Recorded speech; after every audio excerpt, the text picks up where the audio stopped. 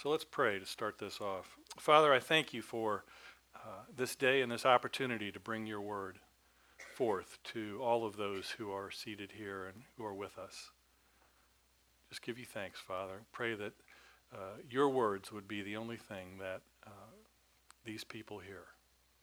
I pray that their hearts and their minds will be open to receive your truth. And ask all this in Jesus' name. Amen.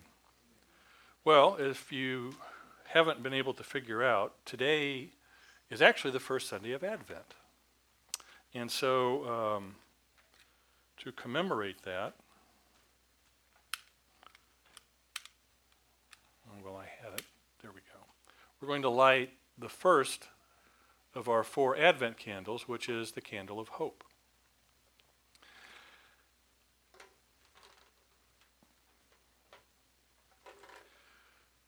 'Twas the night before Christmas. The 19th century poem begins and goes on to say that the stockings were hung by the chimney with care in hope that St. Nicholas soon would be there. St. Nicholas was an actual person.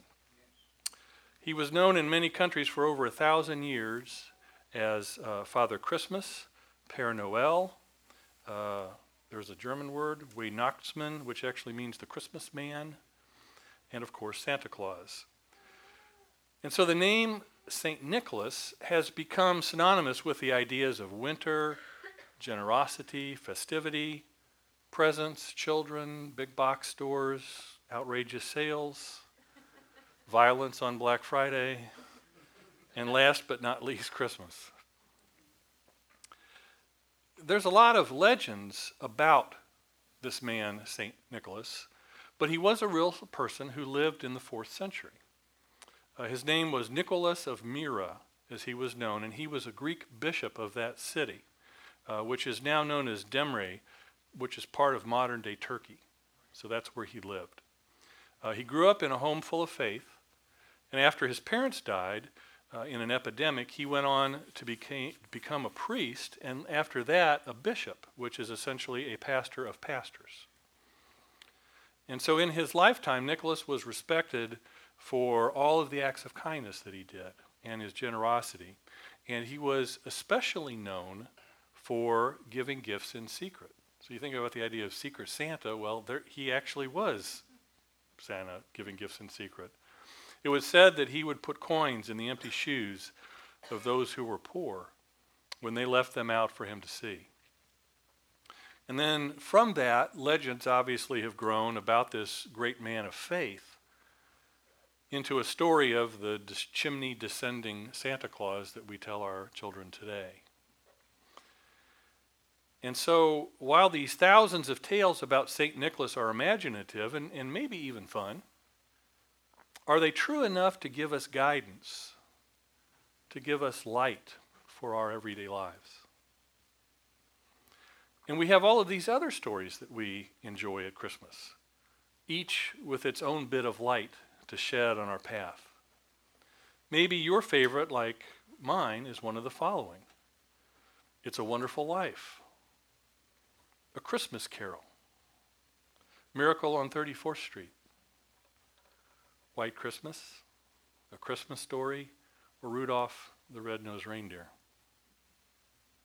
See, while all of these stories and many of the songs that are attached to them are enduring and heartwarming and convey very beautiful truths about family and friendship and generosity, they all have a limit in their ability to offer any kind of real guidance for our lives. You know, we never really hear of somebody who's going through a divorce reciting the lines from It's a Wonderful Life as a way to kind of help them get through their pain. We never hear any parents who have estranged teenagers singing Rudolph the Red-Nosed Reindeer to console themselves and tell themselves that everything's going to be okay. And we certainly never hear the child of a parent dying of cancer pray to Santa Claus for their hope, as their hope for healing. Well, why not? because these are not stories from which we can find sufficient light for our entire life's journey. Yeah, I mean, these stories do shine some measure of light and some truth on certain situations, but they still leave some very deep shadows unaddressed. They can never truly guide us with a bright light to safety, to peace, to harmony in relationships, to life that lasts forever, to home. You see, God's word is called a light to my path in the Bible. That's from Psalm 119, verse 105. And for billions of people over thousands of years, the scriptures have provided vital guidance to people walking through life's hardest challenges. The New Testament in the Bible goes even further to say that there is a light that can live with us and can be with us as we navigate life's difficult terrain. As the truest Christmas story ever told opens in the book of Matthew, Jesus Christ steps on the scene of human histories and says these 7 words as recorded in John chapter 8, verse 12. I am the light of the world. The light we all need for life's journeys must transcend the passing comfort of Christmas lights and even the soft glow of family and friends. We need a lasting light, a guiding light that shines in the shadows of our darkest fears and deepest failures, penetrating them with a truth and life and faith and, yes, hope for the future. The light that we all need to experience this Christmas season is the light of the world, the light whose name is Jesus. He is the one that St. Nicholas bowed down to worship. He is the light that is available to us through our brightest days and darkest nights. He is here to shine on you this Christmas, to lead you home. And so bless you as we enter once again the true story of Christmas.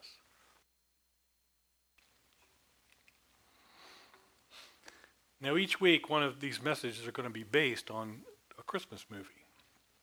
And so this week the Christmas movie is It's a Wonderful Life. And is there anybody who's never seen the movie? Okay. Bits and pieces. A couple people haven't. Well, maybe this will encourage you to see it this year.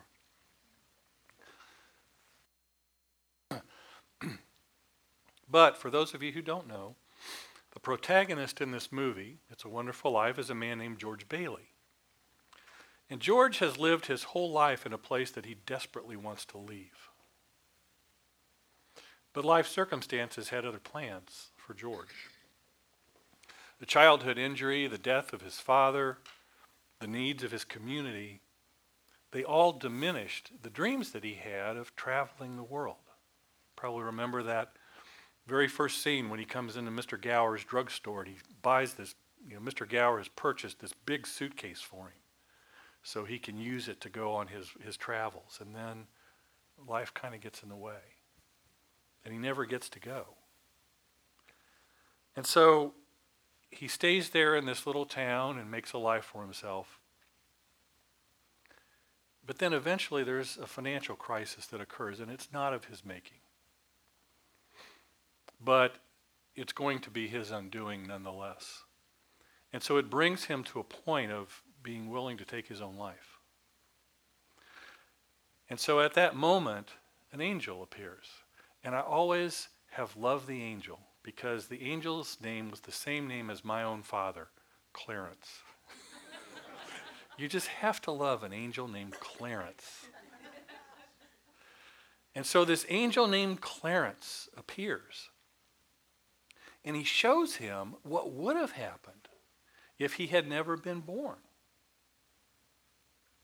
all of the things that would happen to his family and his friends and even his own town. What that would have looked like if he had never come into existence. And so he goes through this experience of seeing how awful things would have been without him. And so he begins to plead with God. Actually, he starts out pleading with Clarence, but eventually gets around to God. And he wants him to return things to the way they were. And so that is where we're going to pick up the movie's final scene. So if you would watch the screens. Clarence! Clarence! Help me, Clarence! Get me back! Get me back! I don't care what happens to me! Get me back to my wife and kids! Help me, Clarence, please! Please! I want to live again! I want to live again! I want to live again. Please, God, let me live again.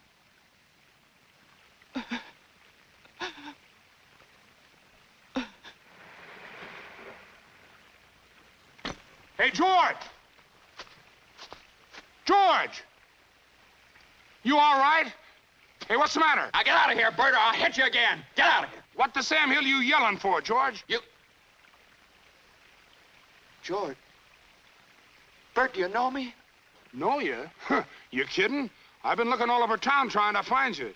I saw your car piled into that tree down there, and I thought maybe you... Hey, your mouth's bleeding. Are you sure you're all right? What you...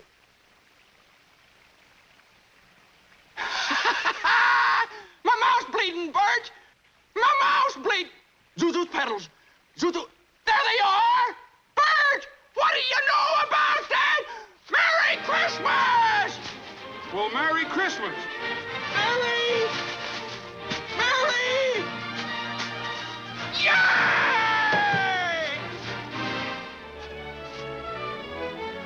Yay! Hello, Bedford Falls! Merry Christmas! Merry Christmas, George! Merry Christmas, George! Merry Christmas, movie house! Merry Christmas, Emporium! Merry Christmas, you wonderful old building and loan! Hey! Merry Christmas, Mr. Potter! Happy New Year to you! In jail. Go on home, they're waiting for you.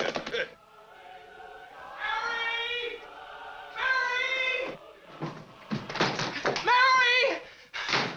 Well, hello, Mr. Bank Examiner. How are you? Mr. Bailey, there's a deficit. I know, $8,000. George, I've got a little paper. I'll bet it's a warrant for my arrest. Isn't it wonderful? I'm going to jail. Merry Christmas. Reporters are... Where's Mary? Mary! Oh, look at this wonderful old drafty house. Mary!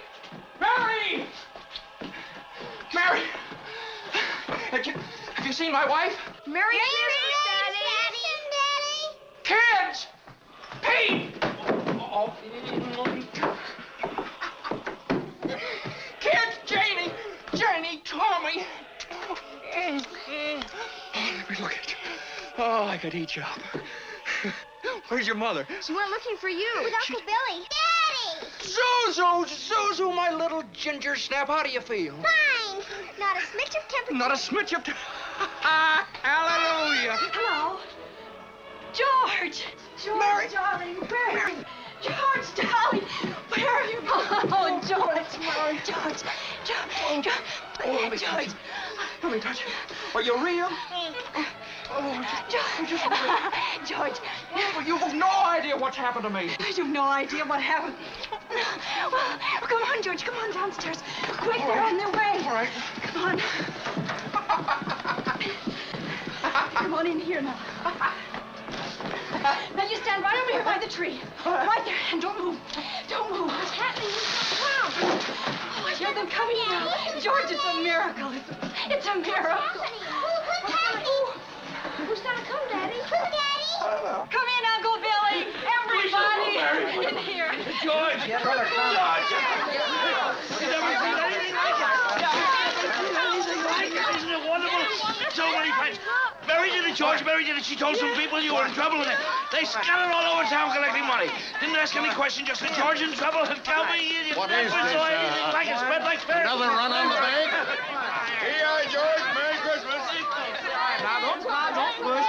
There we are. The line forms on the right. The line forms on the right. Now, coming, George. Now, don't Merry Christmas. And God bless you. Oh, Mr. Martini. Here's Martini. Step right up here. You'll all get up. I busted the jukebox, too.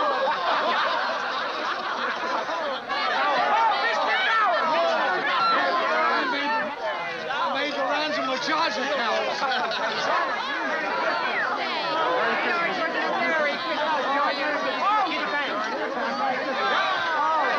gonna go, George. I changed my mind.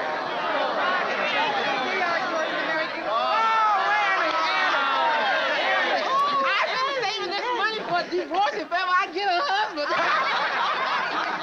Merry Christmas. Here you are, George. You got the faculty all left out of it. Here's something you to play with, baby. I wouldn't have a roof over my head if it wasn't for you, George. Just a minute. Just a minute. Quiet, everybody. Quiet. Now get this. It's from London. Oh. Mr. Gower cabled you need cash. Stop. My office instructed to advance you up to $25,000. Stop. Hee-haw and Merry Christmas, Sam Wainwright.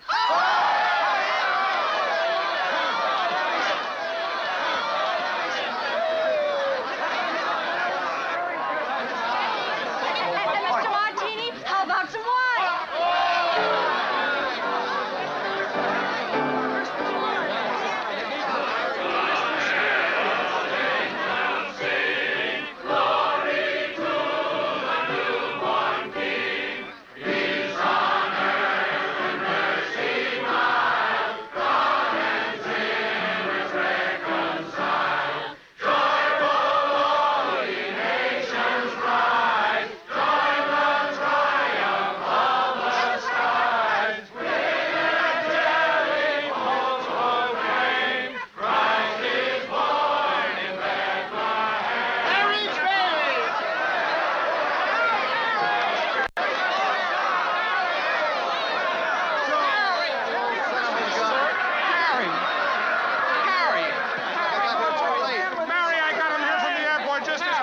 The fool flew all the way up here in a blizzard. Harry, how about your banquet in New York? Oh, I left right in the middle of it. As soon as I got Mary's telegram. Good idea, Ernie. A toast.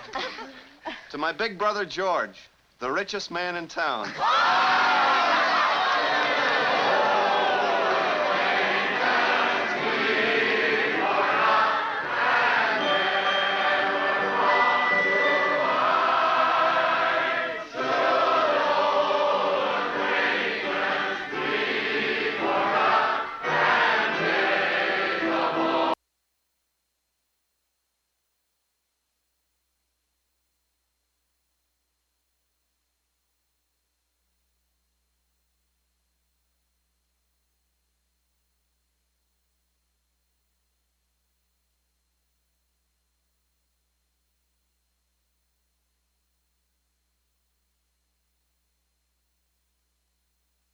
Because all of us want to live a meaningful life.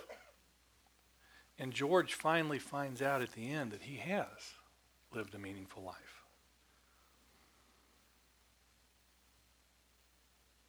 This movie reminds us that our lives are gifts from God. Not necessarily a gift to us, but a gift to others. See, that's not what George wanted for his life. And nor is it typically what we would want for our lives. But see, when we finally reach that point of surrendering our will to God's will and live the life that He has planned for us, well, that's when we realize just how truly wonderful our life has been. Even if it didn't or doesn't turn out the way that you thought it was going to or that you had planned for it to. And the thing is that that's okay. Because the second point I want to make today is the one that says that you have a wonderful promise. Scripture here is 1 John 2:25, and it says, "And this is the promise that he made to us, eternal life." In the context of this passage, if you look at the book of 1 John, John is challenging some false teachers who had come upon the scene and who were starting to teach things other than the original message of the gospel. They were contradicting what Jesus had taught and what the prophets had been preaching and talking about even back in Old Testament times. See, Jesus promised that his followers would be given eternal life. And that wonderful promise still exists today.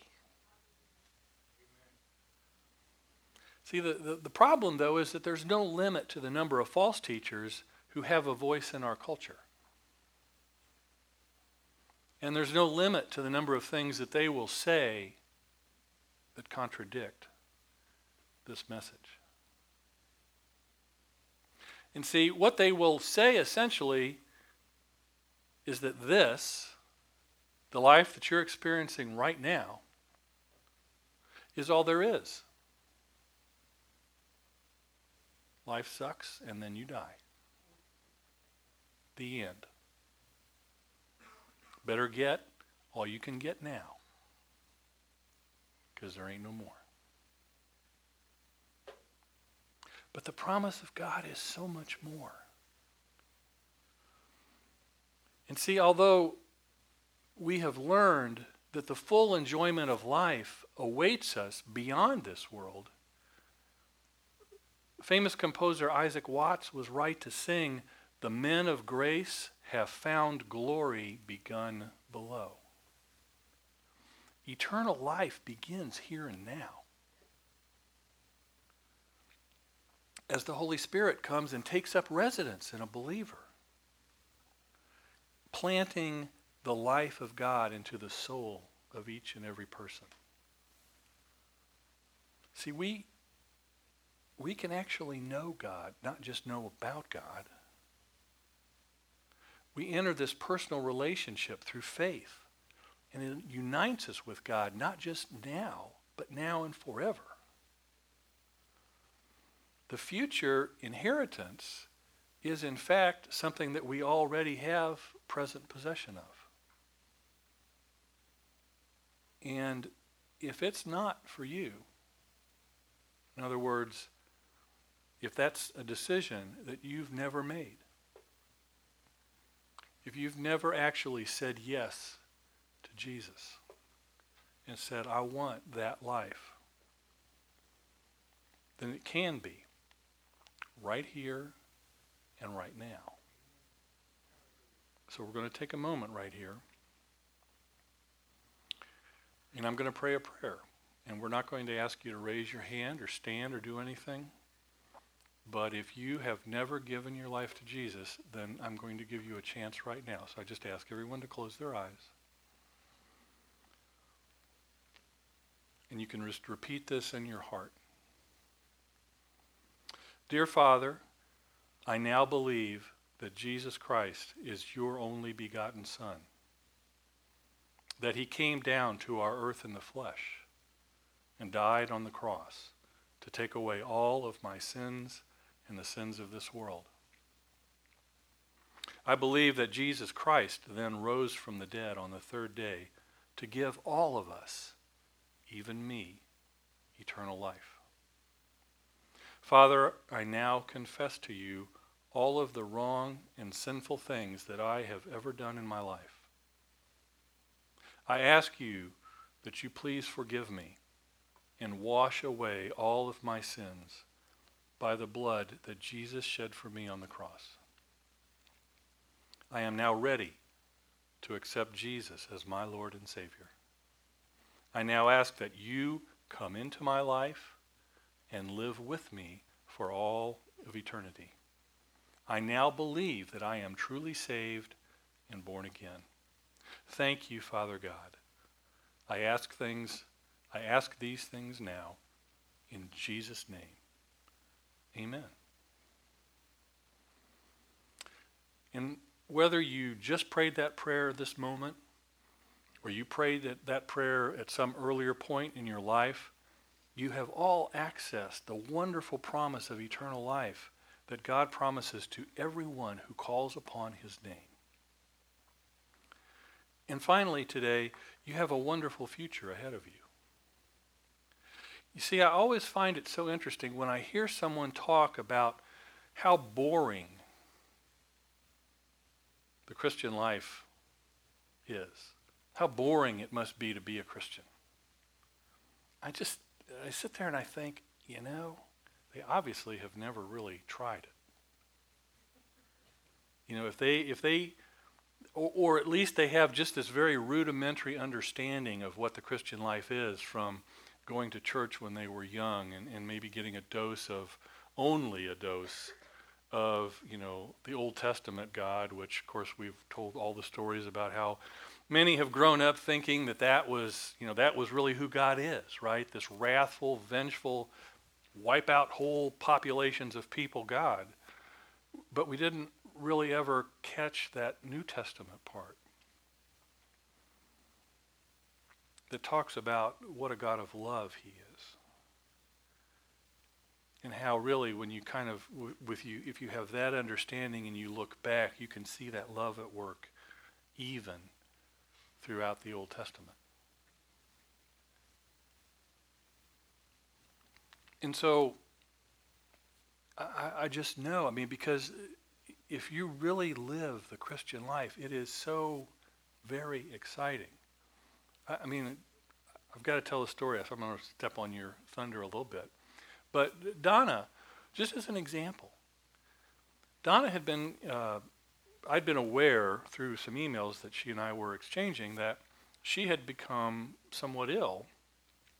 And we kind of were able to trace it back. There's a question that you always ask somebody when you pray for them, and you say, well, has anything been going on? Did anything new happen? Or did you start something? Or was there a particular event that happened right about the time you started to experience whatever, sickness or pain or whatever? And in her case, the answer was yes, that she had begun praying, going through this program of praying for patience. And almost at exactly that same time, she started experiencing all this pain and discomfort. And it was moving all around through her body. And to me, that's an immediate tip-off that it's not really just any kind of an earthly sickness, that something was oppressing her, coming against her because of the effort that she was making. So I said, well, let's get together and pray. So she came yesterday while we were here putting up the Christmas stuff. And I think you're feeling pretty good today, right? But the one thing that was really so cool was before we started to pray, she could not, that's about right, isn't it? It's about all the farther she could get her index finger. She could get the other fingers completely closed, but she could not get that index finger. And she had this tingling that kind of took away the sensation of touch from her fingertips. So we prayed for her a couple of times and prayed specifically for her finger. And I was there, Mike and Maggie were there too, and got to watch as the look on her face when she actually did this. And she can still do it.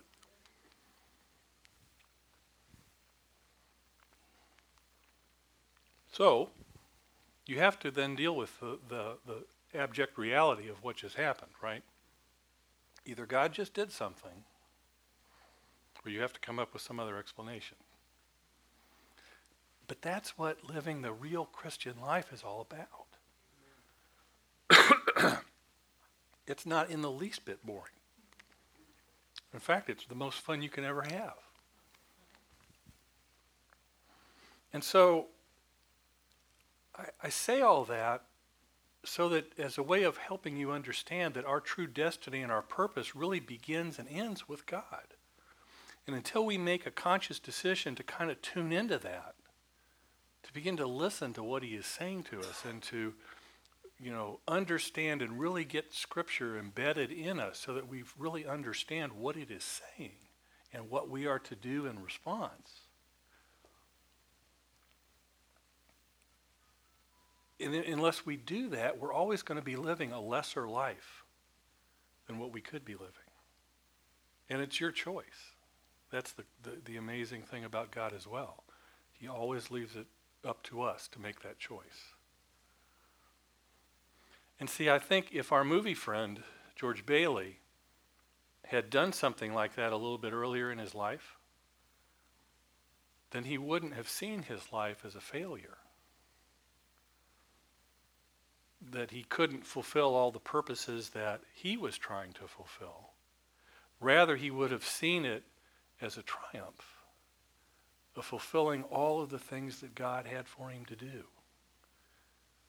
To help so many people get housing, to be such a pillar of his community. Because if you're familiar with the movie, they show scenes about he couldn't serve during the war because he had a bad ear, but he led all kinds of drives to raise money and to do all these various things during the war effort and so forth. So he was really an amazing standout in his community. And see, he was able to, that all, I believe, was all God's purpose for his life. And he finally learned that. And so my prayer for us today is that if you don't know that you would use this time of Advent to spend some quiet time with God and to try and figure that out. To read Scripture, to read the Christmas story. I know your devotional even suggests reading the first 3 chapters in the book of John and then doing some reflection on that, and I think that would be excellent too. But, ask God to reveal himself to you in a new way this year. Just pray and say, God, who are you to me? What do you want me to know about you that I don't know already? I would also ask that you really believe that God has a calling on your life and that he wants you to be living in it. See, until we believe that, we can't really do anything about it. And then finally, take a moment, whether it's now or whether it's sometime this week, and just pray and ask God to show you what his purpose is for you.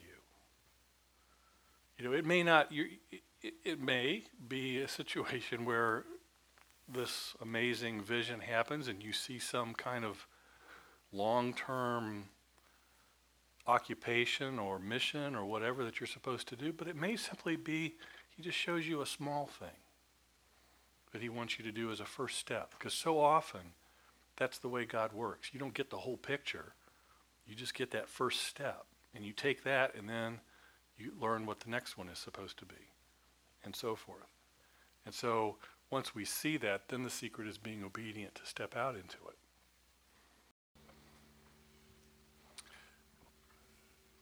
Well, Father God, I just pray your blessing upon each and every person that's gathered here.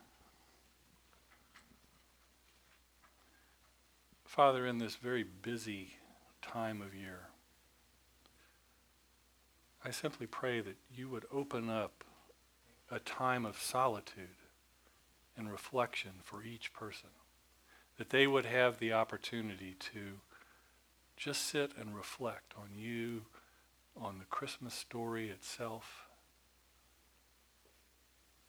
to sit in your presence and to truly begin to know you more. Bless them as they go from here. Let them be lights into a very dark world. Let them share your love with each and every person that they meet. I give you thanks and praise, Father, and I ask all of these things now in Jesus' name. Amen.